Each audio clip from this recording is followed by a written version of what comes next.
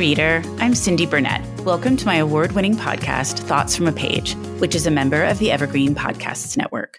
On the show, I chat with authors whose books I have enjoyed about their new releases, and I give you a peek behind the curtain of the publishing industry with my Behind the Scenes series.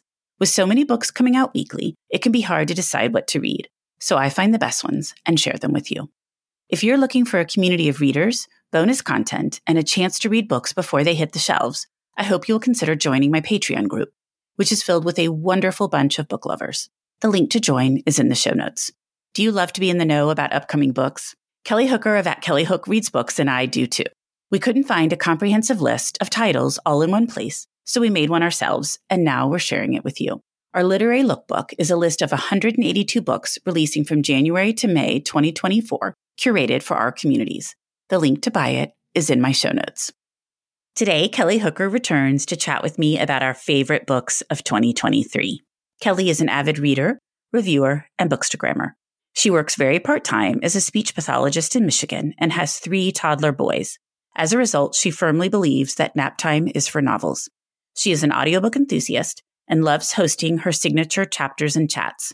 She creates seasonal reading guides to help readers pick up the right book at the right time. I hope you enjoy our conversation. You've got questions, we've got answers. Business leadership, ownership, and sales can be challenging. Tune into the Accelerate Your Business Growth podcast to learn from the world's experts. Join me, your host, Diane Helbig, as I chat with people who have expertise in various areas of business. You'll enjoy the lively conversations that are focused on providing you with the ideas, tips, and suggestions you need to realize greater success. Get what you need for your business when you need it from the people who have the answers. Accelerate Your Business Growth is part of the Evergreen Podcast Network and is available on Apple, Spotify, or wherever you listen to your favorite podcasts. Welcome, Kelly. How are you today? I am doing good. I'm just watching the snowfall outside. I just opened the window. Oh my gosh. How are you doing? I'm good. I can't believe it's snowing there, though actually it is colder than it has been here in a while. It's in the 40s, which for Houston this time of year is a little chilly. Yeah, it's really coming down outside. Not ready for that. I bet. Well, we are talking today about our favorite reads of 2023. And these episodes, the year-end roundup ones, are always my favorite. I don't know what it is about it, but reflecting on the entire year, what you loved, what I loved, where we overlap, all of it is so much fun. I totally agree. It's really a great exercise for me to go back and see which books that I thought were going to be in the top 10, 15, and then maybe worked their way out, and which ones really stuck around. I just love looking back. It is really interesting to do that. And also for me to reflect back on our quarterly sessions and then see what's no longer on your list as well as what's no longer on my list. Yes. That was really fun for me as I was getting my notes together too. I'm like, oh, this one's got to go. It's hard. I really had a hard time getting to 15. And as I was assembling all my notes for this episode, I was like, oh, yeah, I really like that one too. Oh, I really like that one too. So I thought I could have talked about 15 more books, I think. Oh, easily. Well, what's been going on with you? Did you guys have a nice Thanksgiving? We did. We're on the tail end of Luke's tonsillectomy recovery. And that was a solid 2 weeks of, it was a lot.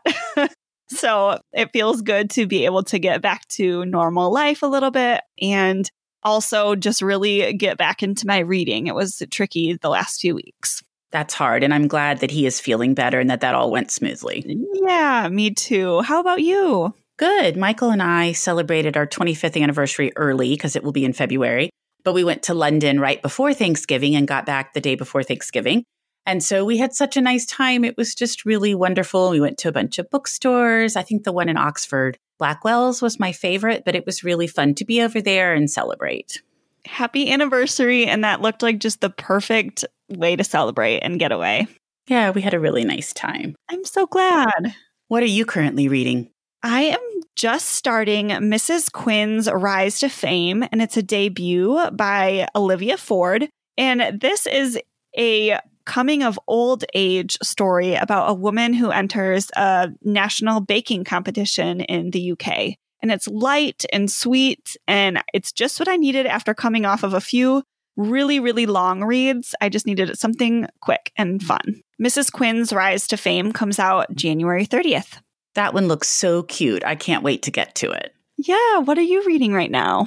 I'm reading All We Were Promised by Ashton Lattimore. It comes out in April, and it's set in Philadelphia in the 1830s, and it's centered around 3 Black women. One of them is from a wealthy Pennsylvania household, one is an escaped slave, and one works in service. And they come together, and it's just what happens. And so far, it's fabulous. I'm really, really enjoying it.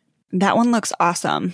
So now we're going to dive into our books. And before we do that, I was reflecting a little bit on mine, just looking back and thinking about last year and how we talked about, at least for me, I think you had the same thing happening, but that the first half of the year really produced a lot of our favorites. Was that the case for you last year too? It was. Yeah. January, February, March were a lot of big wins for me. Me too. And so I was curious to see what would happen this year, because I always talk about how the fall is quieter. But I was amazed to see when I counted my 15 titles that I had 8 from the first half of the year and 7 from the second half. Yeah, the last year, like you mentioned, it was really heavily weighted, my favorites, towards the front of the year. But this time, the third quarter, so July, August, September, really had some fantastic reads for me and ones that just really stuck out. I think that's so interesting. And when you really enjoy early reads, the reads that are first part of the year, I always think, okay, if I am still saying they're on the top of my list, that's amazing, because often I've read them in the year prior. Like a lot of the January through March reads of 2023, I read in fall of 2022. So if I'm still a year later thinking, oh, I loved those books, then I must really love them. And so I just thought it was interesting, 1, to see what came to the top, and 2, how much more balanced this year was. And then I had a book in every month but June and December. Oh, interesting. Okay. I didn't have a January book this year, but I think besides January and December, it was really well spread out. Yeah, so I thought it was kind of fun to see that. And the other thing that I noticed as I was going through them was, and I already knew this and I talk about it a lot, but it really came through or shone through in my picks, was how much I enjoy a strong sense of place. So many of my books, that was one of the things that really resonated with me, was feeling like I had been transported somewhere else and how vivid the author brought that particular place to life. My theme was similar this year. I really wanted an escape.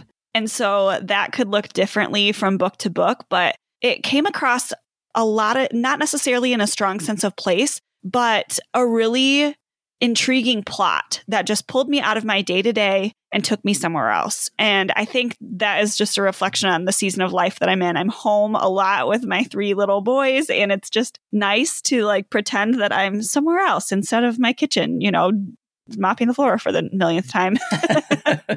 Picking up all the little toys. Exactly. Yeah. So I think just those books that had a strong plot that kept me engaged really were my standouts this year. It's so interesting to look back on that and just try to make sense of it. And the other thing was, I didn't feel like I read as much historical fiction as I normally do, because I'm kind of known for that. And when people are reaching out to me all the time, they're like, I know you focus on historical fiction. And I felt like I hadn't as much this year, but 7 of my 15 are historical fiction. So clearly the ones I did focus on, I really liked. So maybe that's just what happened, was that I was just choosier in what I decided to read, but the ones that I did read, I loved.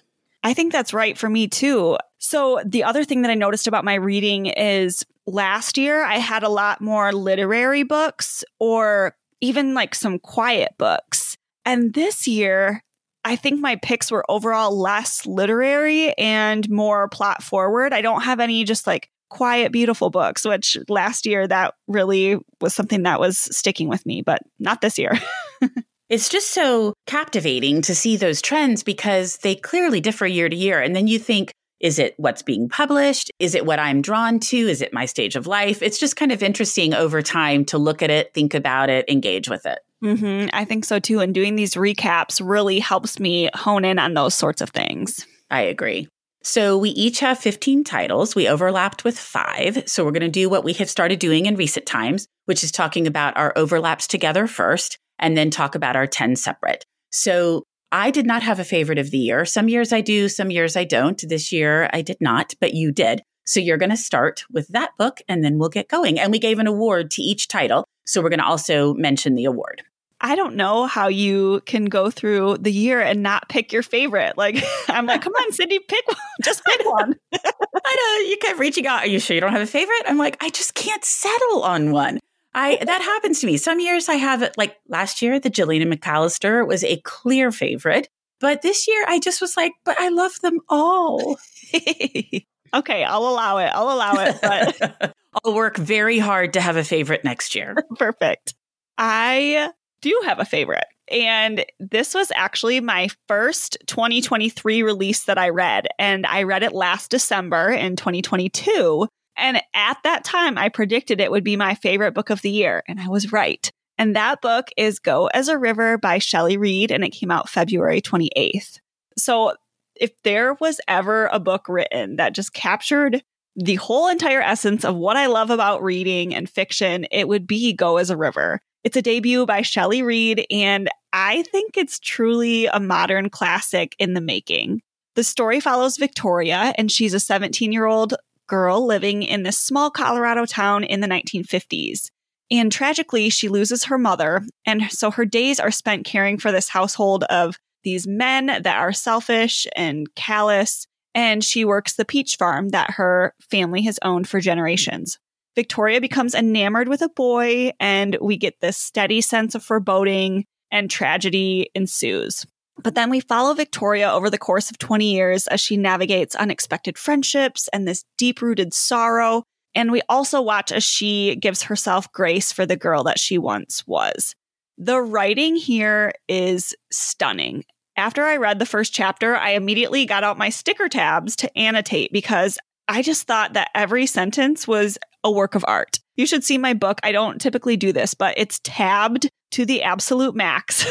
And I knew straight away from the prologue that I had something really special on my hands. And from the writing, you can just tell that Shelley has this deep appreciation for nature in the way that she describes the Colorado setting and just the themes that she encourages readers to think about. We hosted Shelley for chapters and chats, and her reverence for the natural world was so evident there too. She's a delightful person, and it was so fun to read this book so far in advance before it came out because I knew that she was just sitting on a gold mine and I was just waiting for it to come into the world. And it's been great to see the amazing reception that this book has had. So overall, I loved the themes of motherhood, sacrifices, establishing your identity, and then thinking about what makes a home. Everything was just so timeless. So if you're looking for a striking story that has a top book of the year it factor, Let Go as a River by Shelley Reed sweep you away. I loved this book so much as well. And the award I gave it was Historical Fiction Standout because I did feel like, even though I read so many wonderful historical fiction books this year, that it definitely was the best. The sense of place, her tie to nature, as you mentioned, motherhood, just all of the different things that she grapples with in the story, I thought were so well done. I also loved that it was based on something that had actually happened. Mm-hmm. Talks about a town, Iola, Colorado, which ended up being flooded in real life, and then how she approached that in the story. And I just felt that there was so much to it. There's a lot of depth in that story. Yeah, absolutely. I'm so glad you put this one on my radar. Last year, you read it and you're like, okay, you've got to read this. You're going to love it. And you knew me. I did. It's so good. And it's one of those that I continue to see regularly on Bookstagram. You know, most books have their kind of life the first couple of months and everybody's talking about them. And then some books kind of slowly continue on. Some appear all the time. But I feel like this one just shows up regularly. And I looked it up on Goodreads and it has almost 33,000 ratings, which for a debut is amazing. And it sits at a 4.32, which is incredible. So I was just very happy to see that. Yeah, I thought that was amazing. That's great. I love to hear that. So the next book that we overlapped on, I gave Most Likely to Reread, and that is The Mostly True Story of Tanner and Louise by Colleen Oakley, and it came out in March. This not-to-be-missed gem stars 21-year-old college dropout Tanner Quimby and 84-year-old Louise Wilt, who are thrown together when Louise's family decides she needs a live-in caregiver, and Tanner's family decides she needs to quit feeling sorry for herself. The two purposely ignore each other initially, but Tanner begins to realize that something is amiss. The news keeps airing updates to an old jewelry heist, and the wanted suspect looks a lot like Louise. In addition, Louise keeps her garden shed under heavy lock and key. Then one evening, Louise wakes Tanner up and insists that they leave immediately in a car Tanner didn't even know existed and head across the country. Over the course of their adventure, the two women begin to develop a friendship. Interspersed with the regular narrative are hilarious text exchanges between Louise's children, interviews with the FBI, and more, which add a highly entertaining element to an already engaging story. This book is delightful from page one, and combined with the stellar ending, makes this one of the best books that I have read this year. I wish I could personally take a road trip with Tanner and Louise. My Patreon group read this as part of my early reads program, and it was a huge hit with the group. She told all of these great stories about different snippets of the book and how they were pulled from her real life. And then I also hosted her in October for the 5th anniversary of my literary salon. And the group there also really loved listening to her, and I've had great feedback on the book. I love intergenerational relationships. That's just one of my favorite themes. And this one does it so well. And they both balance each other. Tanner helps Louise. Louise helps Tanner. It's not like one is benefiting from the relationship and one isn't. And then the story just went in a different direction than I thought it was going to. And I always enjoy that. And that's The Mostly True Story of Tanner and Louise by Colleen Oakley. This was one of my top favorites as well. I gave it the award, the best book to recommend to anyone, because I do think most readers can pick this up and just have a ball with it. It is a delightful read. And like you said, the intergenerational friendships really sealed the deal for me. I love when that's portrayed in fiction. And I think that we need more of that in our world because we do have different perspectives and different things to offer. I agree. And I agree with your award because I was telling people at the salon that this is one of those books that I have recommended to countless people. And I haven't had a single person come back and say, oh, that didn't really work for me. And sometimes that does happen with other books. People come back and be like, I liked it. I didn't love it. But literally every person has been like, I loved that book. And I passed it on to a friend. So I think that your award is right, that it's the most likely to recommend to a friend as well. So good. So good. The next book up for me is most likely to keep you up past bedtime, and that is Drowning by TJ Newman, and it came out on May 30th. This book was the fastest-paced thrill ride, and it read like a blockbuster movie. Drowning tells the story of the harrowing rescue of Flight 1421 as it plunges into the Pacific Ocean minutes after takeoff from Hawaii. And as it goes into the ocean, it's resting very precariously on this underwater ledge. Is that how you would describe it? Definitely. Will Kent and his young daughter are stuck inside the flooding plane with their fates held in the hands of an elite rescue team led by Will's soon-to-be ex-wife. I was completely and utterly immersed from the technical aspects of how this underwater rescue could be executed to the deeply human emotions in this life or death scenario. It was such a gripping story, but also so full of heart. And I just really loved the characters. So I listened to the audiobook and I found myself sitting in the grocery store parking lot, just not moving, completely idle and white knuckling the steering wheel, like so tense. I feel like I was sore the next day. My arms were just gripping it because this was such a tense read and I had to know what was going to happen.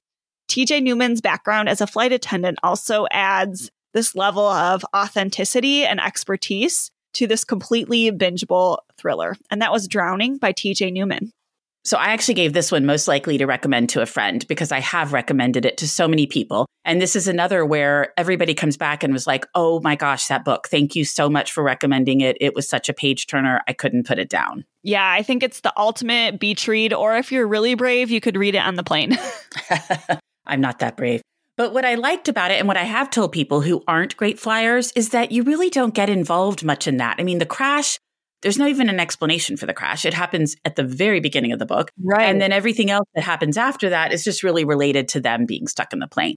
But it's one of those stories that you think, okay, good. They got past that. Now all is well. And then the next thing happens. And it's just, it's very, the characters are well developed. The story is really well drawn. It's very well plotted. I just thought it's definitely a standout thriller.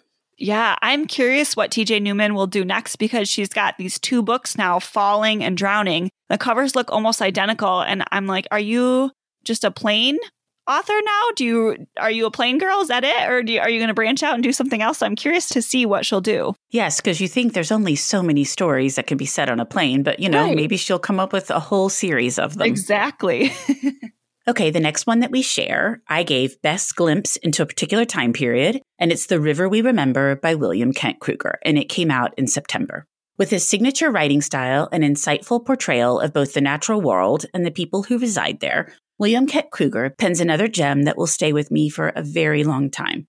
It's the late 1950s, and the fictional town of Jewell, Minnesota is commemorating Memorial Day to honor those who died in the country's various wars. Wealthy resident Jimmy Quinn's bullet-filled body is found floating half-naked in the Alabaster River, and Sheriff Brody Dern, a highly decorated veteran who bears both internal and external scars from World War II, is tasked with solving Quinn's murder. Around town, rumors fly that the murderer is Noah Bluestone, a Native American veteran who has recently come home to Jewel with a Japanese wife. The River We Remember portrays small-town life following war and tragedy, as well as the many ways that people seek to heal from both. This beautiful depiction of mid-century American life will resonate with anyone who loves a well-told story. One thing that really stuck out to me was that people often think about World War II and the years following World War II as a time where everybody was on the same page, everybody came together, shared the same views, but that's not the case at all. There's really no time period like that. And it's easy to look back with rose-colored glasses. And so I liked this portrayal of a time right after World War II, where people are trying to recover. There are a lot of damaged people, both the people who went and fought and the people who waited for those who went and fought. And there's a lot of different things happening and people sharing different views. And so I just felt he did a wonderful job of bringing the 1950s to life as it actually was versus how we sometimes reflect upon it. He just draws you into his stories and makes you care so much about the characters. He has a true gift. And that is The River We Remember by William Kent Kruger.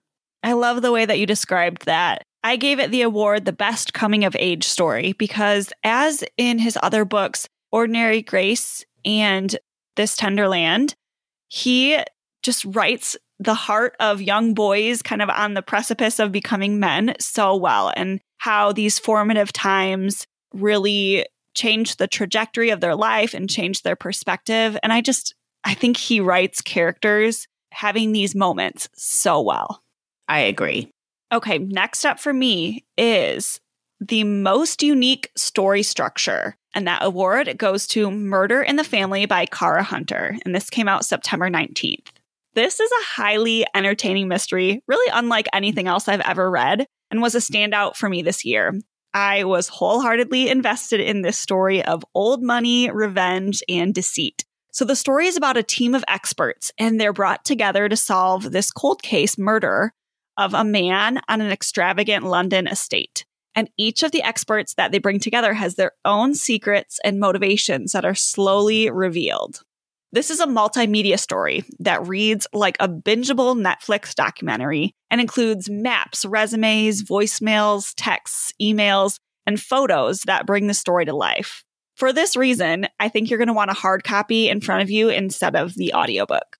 I thought this book was expertly plotted and perfectly paced. Kara Hunter delivers just enough clues that allow readers to try, and at least in my case, mostly fail, to solve this layered mystery. The twist started really early, and then you have these short chapters, and they just keep coming until the very last page. This is a fictional story, but then there are also true crime cases woven in. So I just went down many Google rabbit holes looking to see what was true and what was fictional. And that was Murder in the Family by Kara Hunter.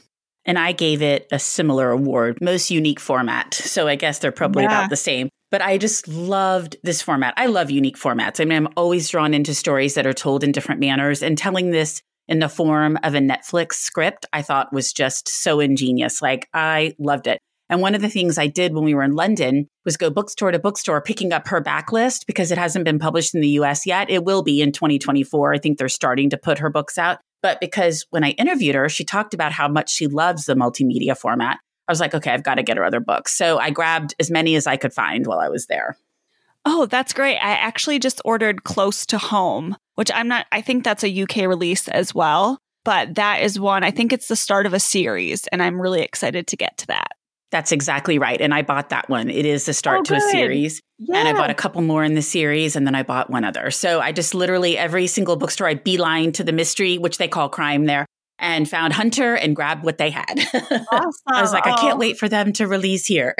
That's perfect. But I loved that book. I thought it was so well done. And my in-person book club just read it in November, and everyone loved it. It was really well received. Oh, I'm sure. Yeah, it's just a general crowd pleaser, I think. I agree. So now we're going to go to the ones that are on each of our lists, our top favorites, but that we didn't overlap on. So my first one is Most Unsettling, and it's Better the Blood by Michael Bennett, and it came out in January. Hannah Westerman is a tenacious Maori detective juggling single motherhood and the pressure of her career in Auckland's Central Investigation Branch. When she's led to a crime scene by a mysterious video, she discovers a man hanging in a secret room.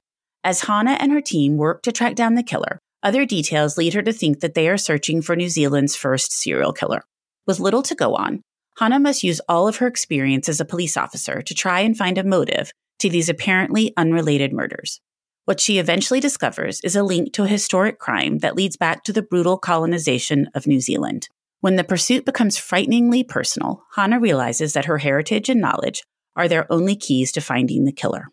Bennett, the author, who is a Maori, writes an absolutely thrilling and riveting novel, which is a start to a new series. I could not stop reading it once I started it. The book is set in contemporary New Zealand, as I mentioned, but it's rooted deeply within the Maori history, and Better the Blood highlights how past trauma bleeds into the present. The book captivated me while also throwing a light on New Zealand's dark and troubled history. The stellar characterization of Hannah is a major highlight. She is damaged by her experience of being a Maori police officer who has been used and manipulated based on who she is, and she is merely the tip of the iceberg when it comes to the pain, sorrow, and suffering endured by the Maori community, past and present. I am still thinking about this book many months later. I've been keeping my eye out for book 2, but so far I haven't seen anything on it, but I'm eagerly awaiting it, and that is Better the Blood by Michael Bennett. Okay, I just ordered that from Pango, the used book site, while we were talking, because I forgot that you had mentioned that one earlier in the year, and it sounds so good. It really is so good. And it's just something I knew so little about. And so that was another thing I really loved. It's very well plotted, and it's a very crafty mystery, but also there's all of this history about New Zealand and the Maori people. And I just thought it was very well done. Yeah, that sounds fantastic. The next book for me, I gave the award Most Darkly Lyrical, and that's On the Savage Side by Tiffany McDaniel, and it came out February 14th. So this is one of the darkest yet most beautifully written stories that I've ever read, but please, please hear me when I say this, that it is not a book for everyone. It's a fictional story, but it is based on the true crime story of the Chillicothe murders, and this is a small town in Ohio, which is crippled by opioid addiction. While local authorities turned a blind eye, many women with addiction and involved in prostitution went missing or were found dead in the river. And no major investigations ever took place because of who the victims were in society. It was just like they were completely invisible. So Tiffany McDaniel takes these true crimes and she fictionalizes them in On the Savage Side. The story follows twin sisters, Ark and Daffy. I despise those names, but that's the worst part about the book. So stick with me. They experience a really bleak childhood and young adulthood. And the book is more about these characters than it is about solving the mystery of the missing girls. The rawness and heartbreak of addiction is on full display here. I was so invested in the girls' struggles, and I just couldn't tear myself away from the brokenness that they experienced. Tiffany McDaniel is also from Appalachia herself, Southern Ohio, and she makes the point that these girls were somebody's beloved daughter and worthy of not only a proper investigation into their disappearance, but love and compassion. And she gives the girls back the humanity that was stripped from them. As with her debut novel, Betty, Tiffany McDaniel creates this stark juxtaposition of really deeply disturbing content paired with the most lyrical, poetic prose. Some of her sentences I feel like could just be in a frame on the wall. I was simultaneously in awe of her beautiful writing, but then also extremely unsettled by so many aspects of this really bleak story. You can pretty much name any trigger warning and you'll likely find it here on the pages. But On the Savage Side raises important questions about those who our society values and the vulnerable people that are overlooked. In the book, too, I wanted to mention there are some really interesting visual details, some multimedia things again, that are included. So I definitely recommend picking up a physical copy over the audio. And that was On the Savage Side by Tiffany McDaniel.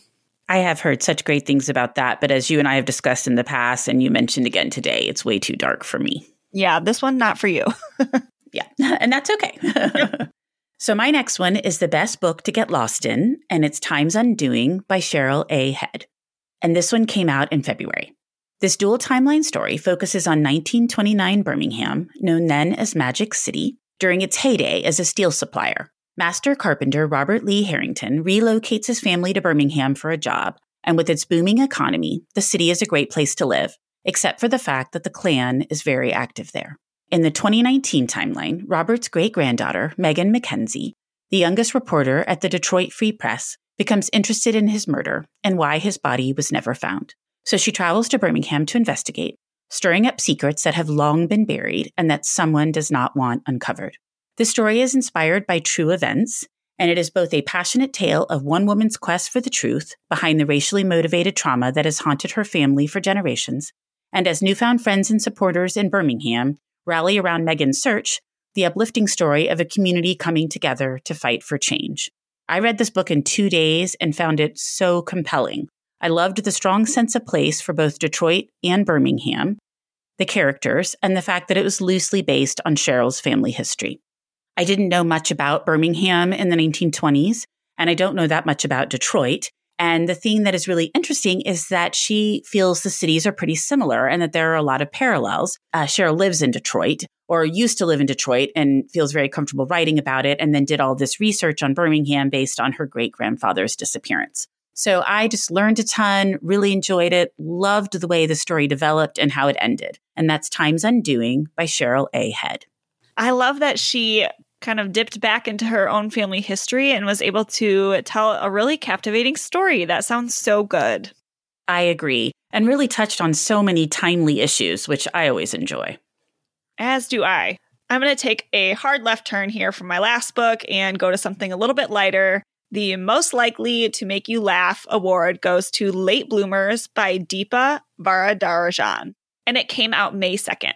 This is a delightfully dramatic debut novel about an Indian-American family in the aftermath of the parents ending their 36-year arranged marriage. The story does a really great job of highlighting the unique cultural challenges of children with immigrant parents in a candid way. I was rooting for these characters so much as they navigated intergenerational cultural differences, they found new beginnings, and pursued their own version of the American dream.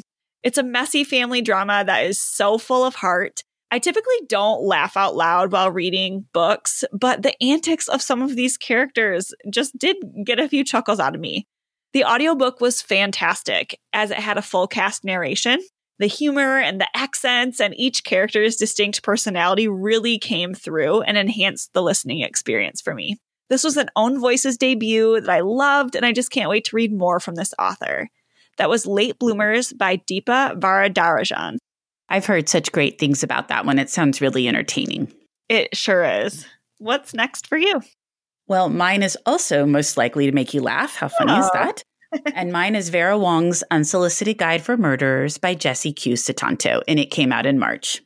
Vera Wong's Unsolicited Advice for Murderers is a laugh-out-loud mystery set in San Francisco's Chinatown. When 60-year-old Vera Wong finds a dead body in her tea shop, she calls the police, but not until after taking a flash drive from the dead man's hand and hiding it. Frustrated with the police's investigative work, it looks nothing like how the cops solve cases on TV. She decides to do a little detective work herself, much to the police's chagrin. I loved Vera. She is outspoken and over the top at times, but means well as she plows forward, dragging everyone else with her. Corralling the 4 individuals who stop by the shop following the body's discovery, Vera works to crack the case while inadvertently making new friends with the people she is sure are suspects. Filled with humor and hijinks, this one is a delight from beginning to end. I loved how she brought a group of struggling individuals together. The found family theme is almost always a hit with me. There is just something about that theme that really resonates with me. And this is the perfect example of a book with that theme that plays out very well. And that is Vera Wong's Unsolicited Guide for Murderers by Jessie Q. Sutanto. This just missed my list, and I kept it off knowing that you were for sure going to have it on there because I adored it too. And the thing, like you said, that stuck out to me the most was the found family. It just gets me every time. And Vera herself, like she's just a hoot. She is watching the police investigate the crime at her shop, and she's like, they're not doing it like they do it on TV. They should be doing this and they should be doing that, and just heads out to take care of it herself. I just loved that. I did too. Next up for me is most likely to feel like a conversation with a friend. And that is It Was an Ugly Couch Anyway and Other Thoughts on Moving Forward by Elizabeth Passarella, and it came out May 2nd. This is the second essay collection by Elizabeth Passarella that I have given 5 stars to. I loved her first book, Good Apple, and her second book did not disappoint. The common threads throughout the essays are this beloved old couch long past its prime and the emotional roller coaster of a move into a former hoarder's apartment. I love the way that Elizabeth explores the nuances of motherhood and life in New York City, and then moving forward in the aftermath of grief and change. She strikes this perfect balance of humor and heart and doesn't take herself too seriously. Elizabeth is really candid and vulnerable in the way that she shares about her life, and I found her stories of imperfection so relatable. I love laughing at myself. I feel like if I didn't laugh at myself on a daily basis, life would be a lot a lot more disappointing. And so I think she carries that same attitude, and I just really resonated with that. I had the chance to do an Instagram Live with Elizabeth and got to interview her, and it did feel just like chatting with an old friend. Like I felt like we knew each other so well because I had read her book. And it's just a warm book and lighthearted, but again, something that will really, really touch you too. It Was an Ugly Couch Anyway and Other Thoughts on Moving Forward by Elizabeth Passarella. I adored this book, and I left it off my list because I knew it was going to be on yours. So I thought, okay, we can talk about it anyway. Yep. When I was trying to get to 15. And I liked Good Apple a lot, but I loved this one. And I listened to it as well, actually, right after I'd had surgery. And I couldn't get settled, and I couldn't find anything that was working. Like I kept trying different audiobooks. And then I put this one on, and it worked, and it held. And I listened to the whole thing in one sitting while I was laying there recuperating. And what I really loved about the audiobook as well is the fact that she narrates it. So you do feel like you're listening to a friend. Then she has an interview with the person whose apartment that she ended up getting. So I thought that was so neat. Like the audiobook had an extra bonus. And then I did a Patreon interview with her for my Lit Lovers group where we do a spoiler-filled conversation. And she talked about the essay that didn't make the book and some other cool things about the marketing of the story. I just loved it. She's delightful, and that book is delightful. Yeah, so true. So true. What's next for you? So mine is Best Book Club Discussion, and it's Hello Beautiful by Ann Napolitano, which came out in March. With Little Women as a jumping-off point, Napolitano writes an incredibly moving and engrossing family drama centered around the 4 Padavano sisters and William Waters, the lonely individual with a sad past who becomes intertwined with them and inadvertently threatens to rupture their bond. Each sister has a distinct personality, some much more likable than others, but it is William who truly steals the show. Growing up, his parents treated him so poorly, causing him to struggle with mental health issues. But as the story progresses, he finds the inner strength, with the help of some loyal friends, to find his path and to learn to accept honest and real love into his life. Hello Beautiful is storytelling at its finest, and it portrays life, loss, and love in all its different forms, and the beauty and price of love, and the extraordinary power of human connection. This truly is a must-read. Oprah selected it as her 100th book club pick, and I believe that is really well-deserved.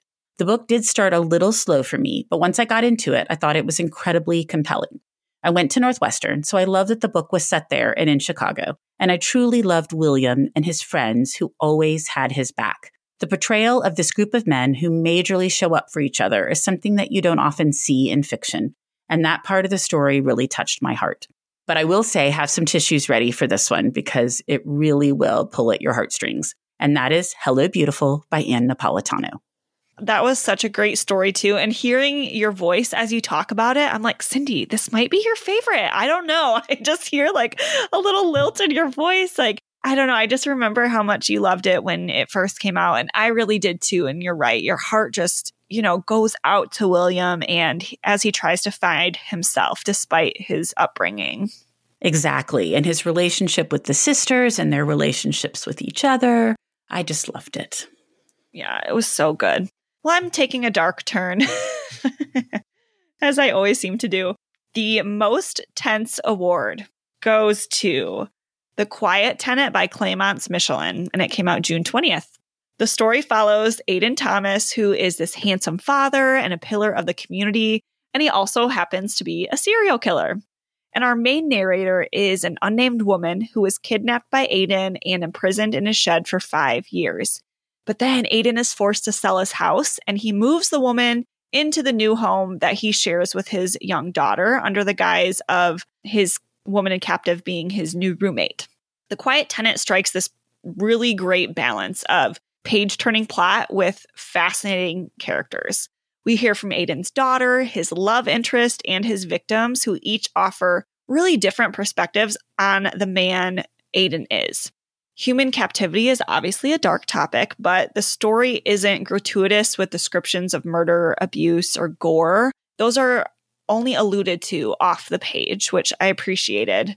The novel is less about the specifics of what happened to women at the hands of a serial killer and more about just the spirit inside the victims that nobody can take away. The tension in this story is simply unrivaled. I could not put this book down. I just had to know what was happening. And it was a quiet book. Some people had said the pace was a little slow for them.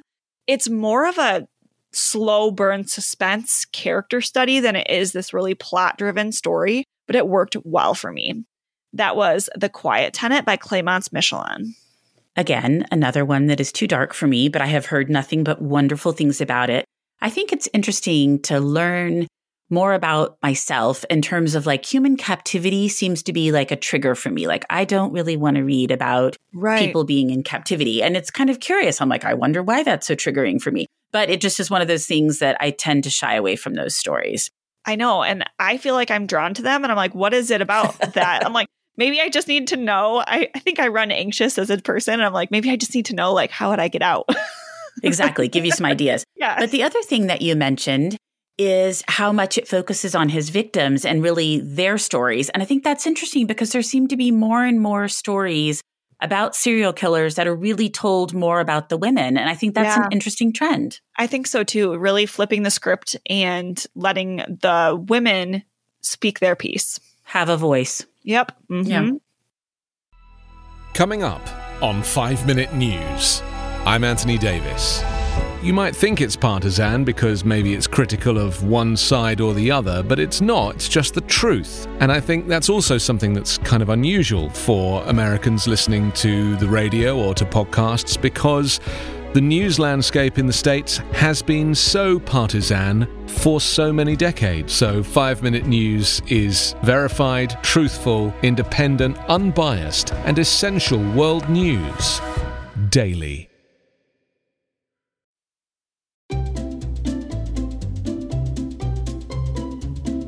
Hello, and welcome to Novel Conversations, a podcast about the world's greatest stories. I'm your host, Frank Lavallo, and for each episode of Novel Conversations, I talk to two readers about one book. And together, we summarize the story for you. We introduce you to the characters, we tell you what happens to them, and we read from the book along the way. So if you love hearing a good story, you're in the right place. Our 9th season is coming this fall. Tune in to hear from some of the all-time great authors, Charles Dickens, Jules Verne, F. Scott Fitzgerald, and more. Subscribe to Novel Conversations wherever you listen to podcasts.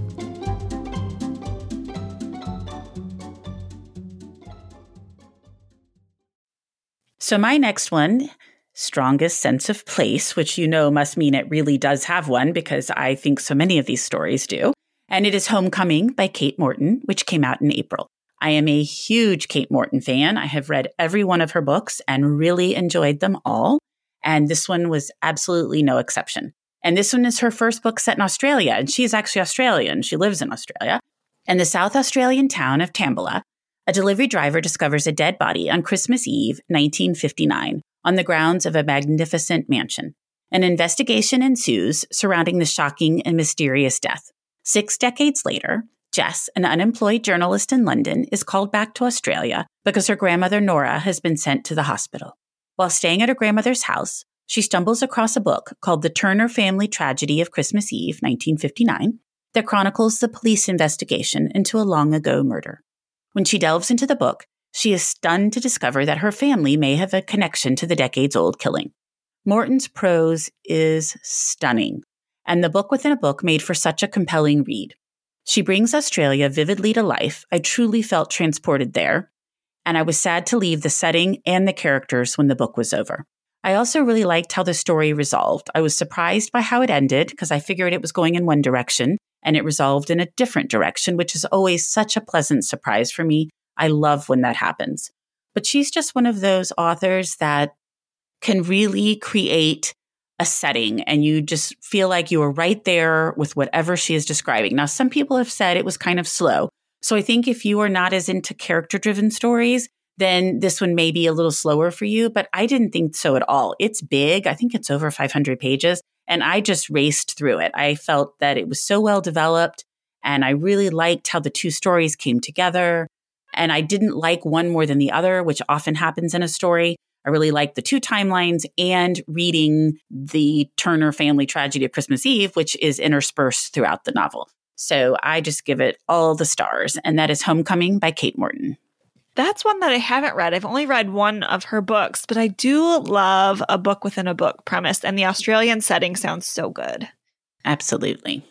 So on the note of Australian, I have an Australian author next. The award is Most Unforgettable Character, and it goes to How to Be Remembered by Michael Thompson, and this came out June 27th. This is a really delightful coming-of-age story that follows Tommy Llewellyn, who is forgotten by the universe each year on his birthday.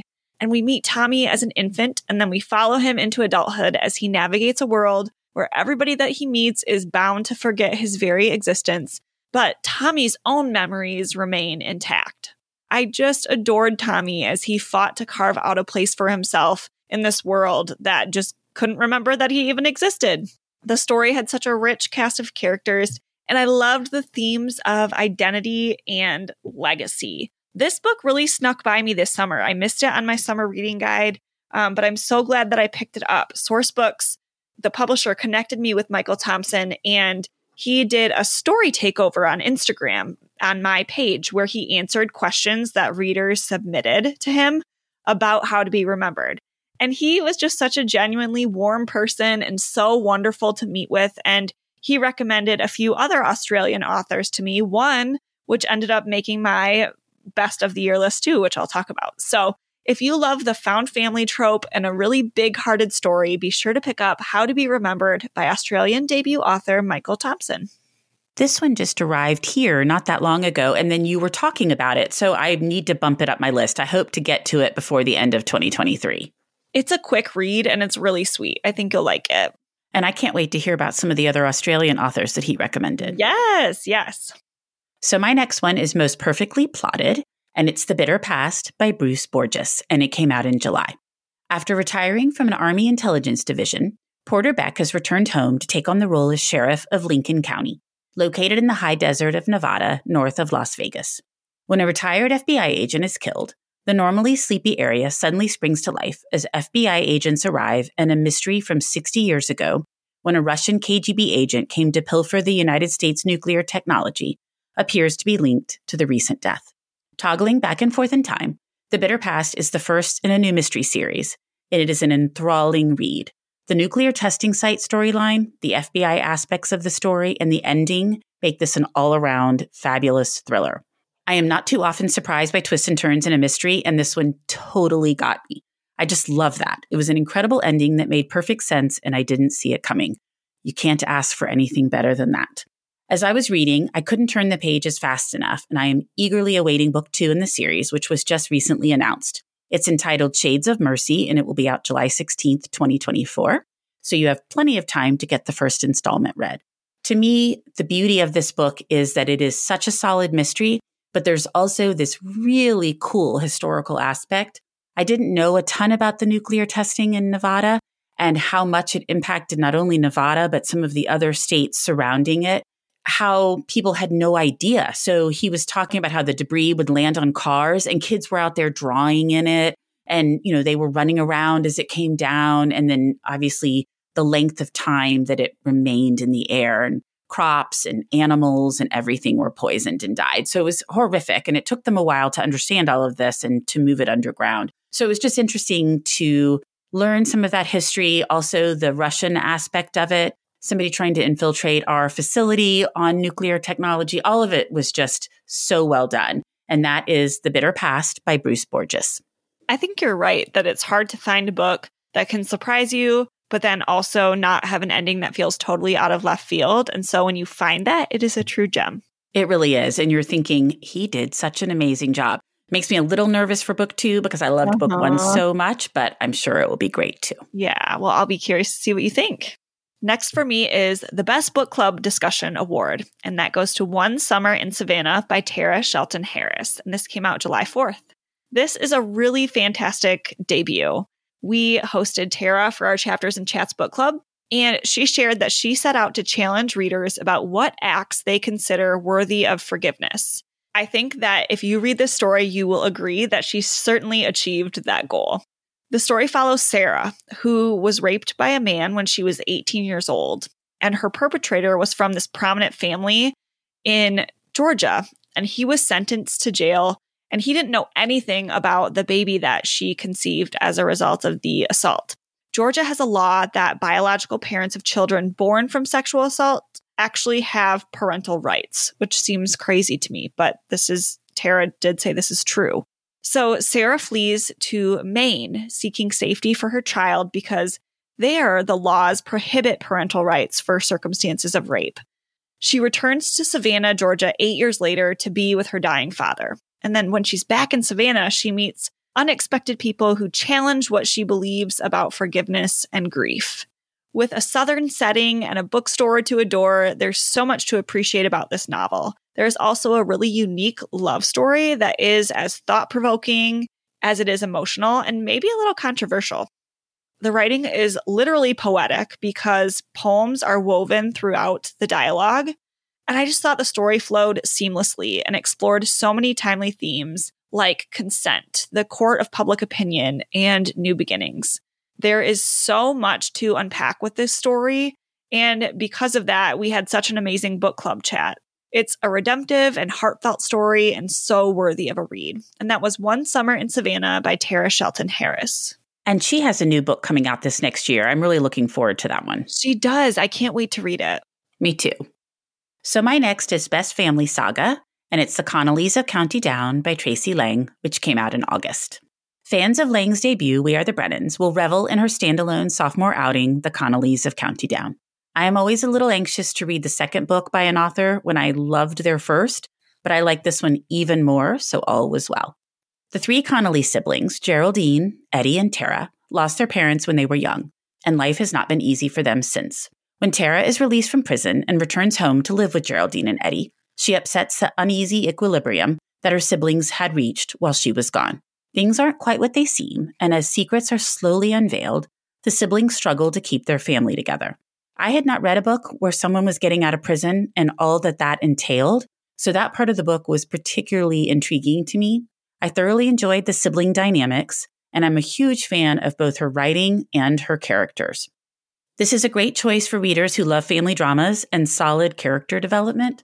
I also loved this side storyline because Tara is out of prison, so she has trouble finding a job, and she ends up hired with these 2 teenagers who are creating video games, and she's their graphic designer. And that aspect of the story was just so much fun, and how it all plays out and how she interacts with both them and their families. I just thought that was really clever and fun. And I really did enjoy the prison aspect of the story because that was just something I hadn't contemplated a lot of that before. And it was interesting to see how it played out. And then I also loved learning more about the siblings. There's a romance in here, which is also a little controversial. And so it was interesting to talk with Tracy about that when I interviewed her, that some people are okay with it, some people aren't. So I thought that was interesting as well. And that is The Connellys of County Down by Tracy Lange. She is such a fantastic author. I love that she did not have a sophomore slump. Her second book was so well received. And that is one of my favorite covers of the year. It's so pretty. It is so pretty. Okay, next for me, I have The Most Mysterious Storyline. And that goes to Strange Sally Diamond by Liz Nugent. And it came out July 18th. This book made my end of the year list because it's a quirky and dark mystery, which is a strange combination, but Strange Sally pulled it off. Sally Diamond is reclusive and quirky, possibly neurodivergent, although it's never mentioned, but she takes her father's request to, quote, throw him out with the rubbish when he dies, quite literally. So she does this, and her actions ignite this huge media storm and put her into a spotlight that she is entirely unprepared for. And while she's in this unwanted 15 minutes of fame, this opens a door to her past trauma. And I think it's best to go in blind to this story, but you should be aware that there are many, many trigger warnings, so please check those. But what's done really well are these characters that capture your heart, and they offer a little bit of comic relief that's woven into the story that has many disturbing aspects. I loved the way that mental health and neurodiversity were portrayed respectfully and with great sensitivity. So despite the heavy themes, the story does have some glimmers of hope, and readers who enjoy the found family trope will especially appreciate this one. That was Strange Sally Diamond by Liz Nugent. And she just won some award in Ireland because she and I follow each other on Instagram, and she was posting about it yesterday. Oh, I didn't see that. That's great. Yeah. But I definitely have heard that it is incredibly dark and that there are a lot of trigger warnings. So I just think people, if they're like me, at least need to know that going in. Yep, I think that's fair. Mm-hmm. So my next one is best recommendation from a friend, and it was Pamela Klinger-Horn when she came on the podcast to talk about upcoming fall reads that she really enjoyed. And this is The Berry Pickers by Amanda Peters, and it came out in October. A Mi'kmaq family travels every summer from Nova Scotia to Maine to pick blueberries. And one summer, 4-year-old Ruthie goes missing while in Maine, last seen by her 6-year-old brother Joe. Interspersed with their story is Norma's tale of growing up in a wealthy Maine household, overly protected by her parents, with dreams of an earlier life that feel more like memories. The story is not what happened to Ruthie, because we know that she is Norma. Instead, it is a tale of trauma and how two families cope with the aftermath of Ruthie's abduction, as well as how secrets can destroy families. While The Berry Pickers is not a happy story, it is a beautiful and powerful one about grief and tragedy and the lifelong repercussions. I love learning about blueberry picking in Maine, as well as the Mi'kmaq culture, and the sense of place is incredibly strong for both Maine and Nova Scotia. This book will appeal to readers who like character-driven stories, family sagas, and or tales steeped in other cultures or locales. I highly, highly recommend it. And that is The Berry Pickers by Amanda Peters. I agree with everything you said. I especially enjoyed Joe, the brother, who was present or should have been present when his sister went missing, and his storyline and how that affected him into adulthood and how that played out. Your heart just really goes to him. So I'm so glad you put this on my radar. I loved it so much and knew that this was going to be on your list too. So I was like, okay, we can't have all the same reads. So I knew it was on yours, so I left it off. But it's fantastic and I highly recommend it. It is. And another stunning, stunning cover. I don't think the Canadian cover is nearly as pretty, but the US cover is so beautiful. It is. It really is. Okay, speaking of beautiful covers, that leads me into my next pick. It is The Most Unique Premise, and it is Shark Heart by Emily Haybeck, and it came out August 8th.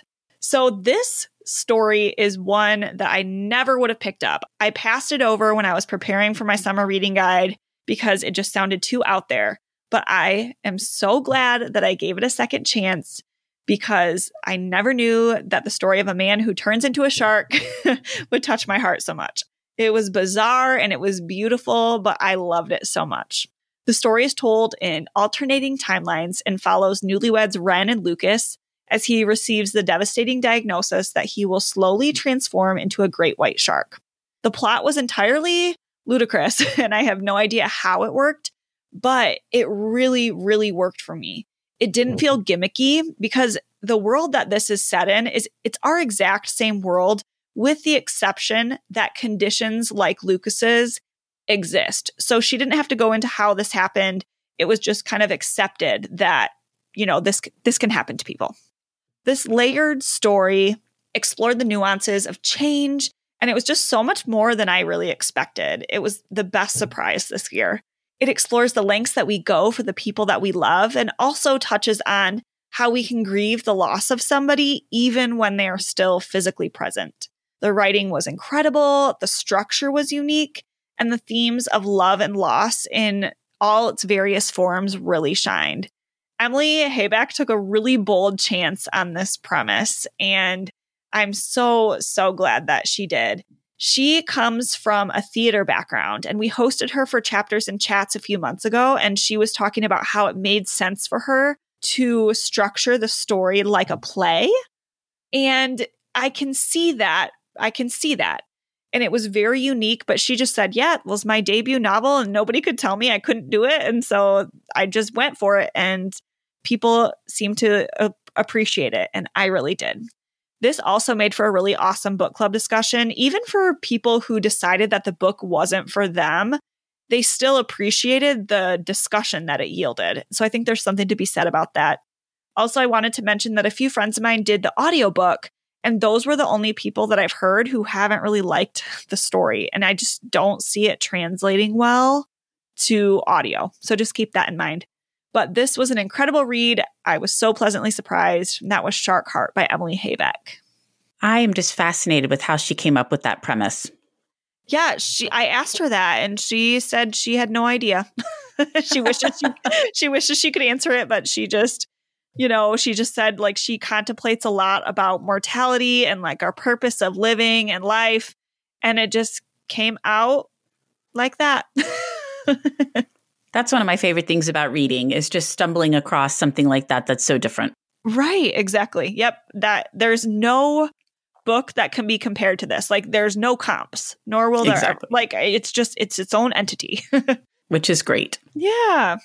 So my next one is Most Unforgettable Character, and it's The Madstone by Elizabeth Crook, and it came out in November.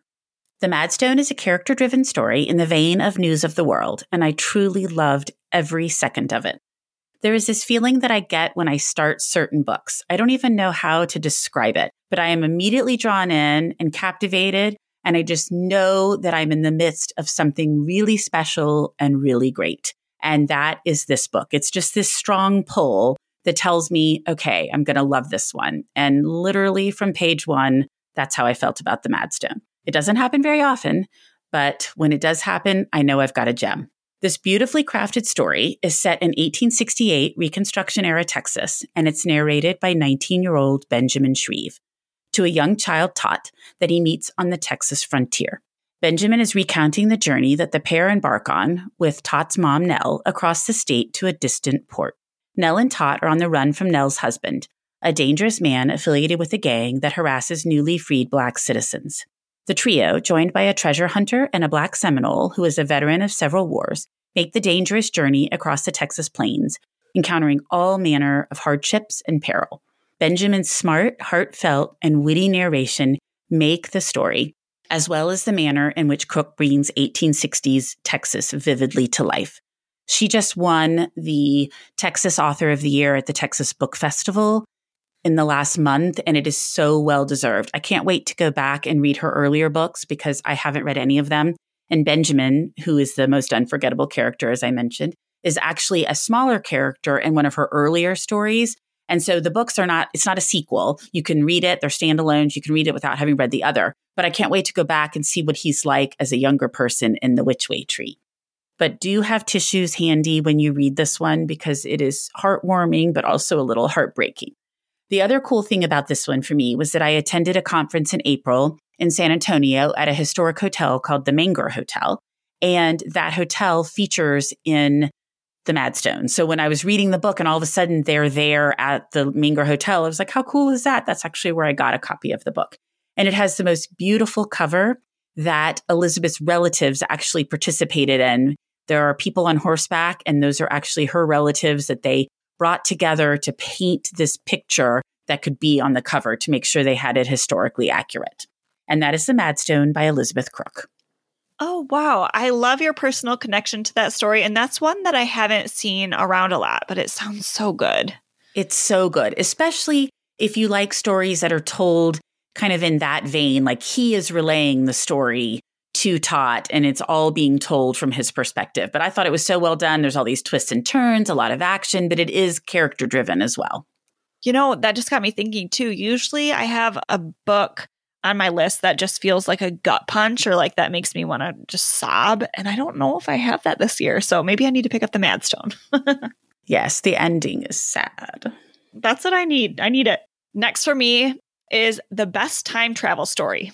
And the award goes to The Unmaking of June Farrow. And it came out October 17th. This story was unlike anything I've ever read, and it completely swept me away. I do want to keep things a little bit vague so that you can be swept away too, but here is what I think you should know.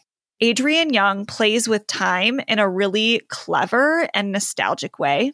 The generations of unique Pharaoh women will utterly captivate you, and like all great stories, there is the love of a lifetime. The story begins with more questions than answers, and this mystery was beautifully braided throughout these pages. The women in the family have a curse, and we meet them in various timelines throughout the story. The book is completely original, but it taps into these age-old themes of sacrifice, womanhood, and the meaning of a life well lived. The audiobook narrated by Brittany Presley is truly something special, and I would highly recommend the audio, but also the timelines can get a little bit tricky, so it might be nice to have a physical copy on hand or draw out the timeline for your reference as you're listening. This book was such a fun surprise for me because I originally passed it over as it was a Book of the Month Club pick. But then I saw that Melody at Books and Chicks and Ivana at Beaches, Books and Bubbles both raved about it. And they typically aren't drawn to like magical realism at all or books like that. So I'm like, oh, okay, I'm intrigued. Tell me more. So I ordered it from Book of the Month and I completely adored it. I gave it 5 stars. And Chapters and Chats will be hosting Adrienne Young on January 18th. So you can send me an email at kellyhook.readsbooks@gmail.com or message me on Instagram if you'd like to join us. That was The Unmaking of June Pharaoh by Adrienne Young. I may have to try that one. You're really selling it, and it got by me too, but it definitely sounds like it might be something I would enjoy. As I was reading it, I thought to myself, I think Cindy might like this one. Okay, I'm going to try it. Yeah. Mm-hmm. Okay, so my last book is another one that was definitely neck and neck for my favorite book of the year. And I just read it recently. And I did 2 awards for it. Best Based on a True Story and Best Book I Didn't Know I Needed. And that's The General and Julia by John Clinch. And this one came out in November. So this is another one of those stories that from page 1, I knew I was going to love this book. You know those books that are so well written that you end up rereading passage after passage? You talked about that was Go as a River, where you just feel like, oh my gosh, the sentence, it's just so stunning. And I would go back and read it again and feel like, how did he put all those words together?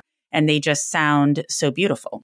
So this book is one of those. And it's another, as I mentioned, that gave me all the feels. Near the end of his life and battling throat cancer, Ulysses S. Grant struggles to complete his memoirs before he passes away in order to leave his family financially sound.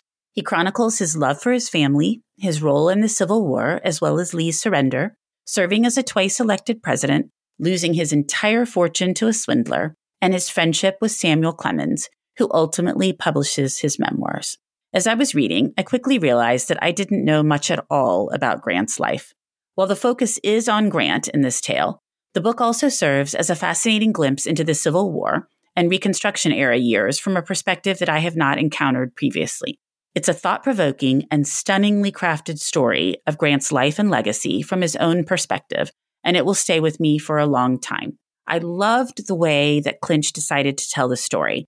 He is in Grant's head as Grant is on medication and struggling with this throat cancer, and he's in the present in terms of when he's alive, but he's constantly reflecting back on things that happened. And as he reflects back, then the next chapter tells the story of what happened during that time period. So it toggles back and forth between Grant himself and then the third person telling the things that happened during this time period.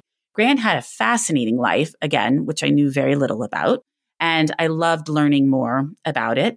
My daughter goes to school in New York City, and we recently walked by his tomb, which is this beautiful mausoleum, not very far from her dorm at all. And so the next time I'm there, I can't wait to go in and actually tour it and see everything there. It's just so well crafted. And there are these beautiful trees that are parallel out in front of it with all these benches. And it's just a very, very unique monument to one of our presidents. And I was curious why he was there because I didn't realize he had a connection to New York. And so it was interesting to read this book and learn that he spent his later years in New York City and that's why it's there. The other nice thing about this one is that I think sometimes historical fiction readers get a little tired of World War II. And I think there are still plenty of World War II stories to be told. I just read one recently that I loved that's coming out in 2024.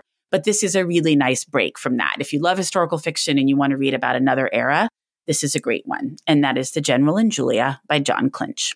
I am somehow related to Ulysses S. Grant, so maybe I should read this one just I know nothing about him, so maybe it would be good for me.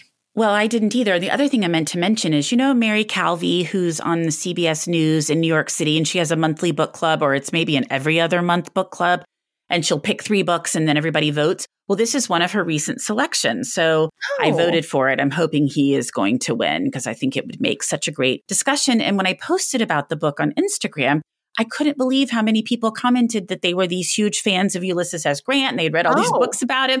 And I was like, wow, like that post had more traction with people that I don't normally interact with than any post that I have done in years. And I thought, that's so interesting. But he really did have a fascinating life. And I said it's the best book I didn't know I needed because I was like, well, the cover's really pretty and I don't know much about Grant. I'll try this one. And it was a page turner. I know that sounds like that really wouldn't be the case, but I promise it is so well done. Interesting. Okay. I'm intrigued. Yep. And you've got one more, right? I do.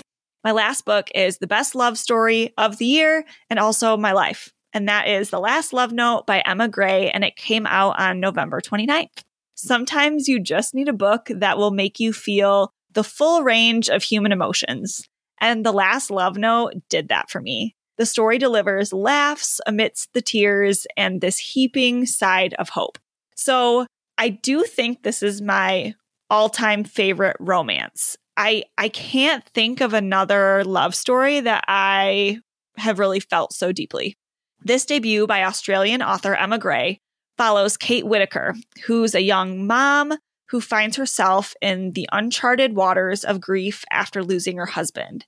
The story is so vulnerable, it's heartfelt, and it's clearly evident that Emma is writing from a place of personal experience with the tragic loss of her own husband and being a single mom to her own children. Reading The Last Love Note felt like an intimate glimpse into the life of a woman fighting to redefine her future after her best laid plans had been totally stripped away. This is a closed-door second chance romance, and it ripped my heart to shreds, but then it put it back together again. You will fall in love with the coastal Australian setting and the way Kate navigates conflicting yet coexisting emotions, and most of all, how she learns to reimagine these big dreams that weren't entirely lost after all. And that was The Last Love Note by Emma Gray. So I don't know if this is a spoiler, but I would have been interested in reading that one, but for what her husband's disease was.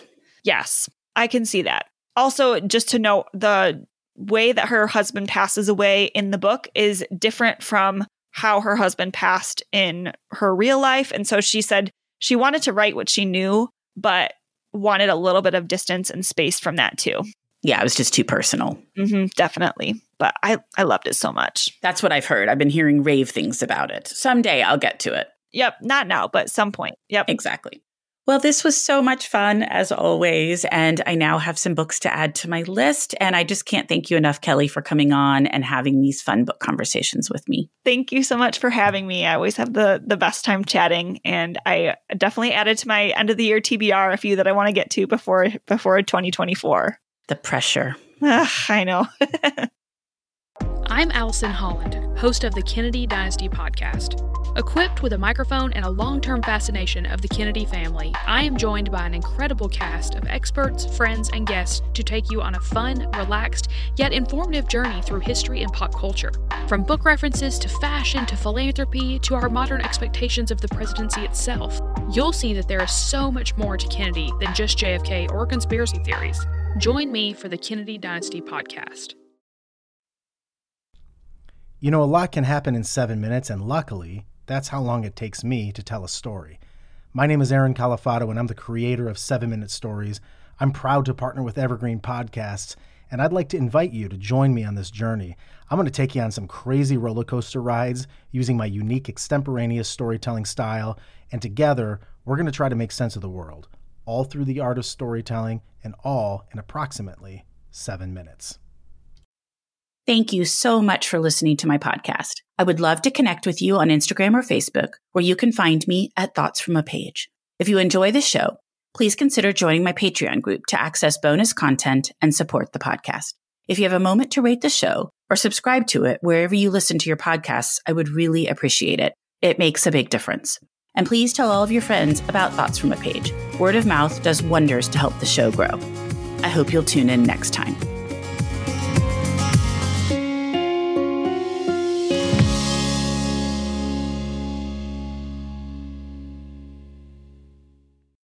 Are you tired of seeing your teen or young adult struggle on a path that clearly isn't the right fit? Is your teenager confused about which direction to take after high school? The future of work is changing rapidly, and our kids need to know all of the options available after high school so they're empowered to make the choice that is best for them. In each episode, we explore the latest trends that are shaping the opportunities of today and tomorrow. I'm your host, Betsy Jewell, and this is the High School Hamster Wheel Podcast.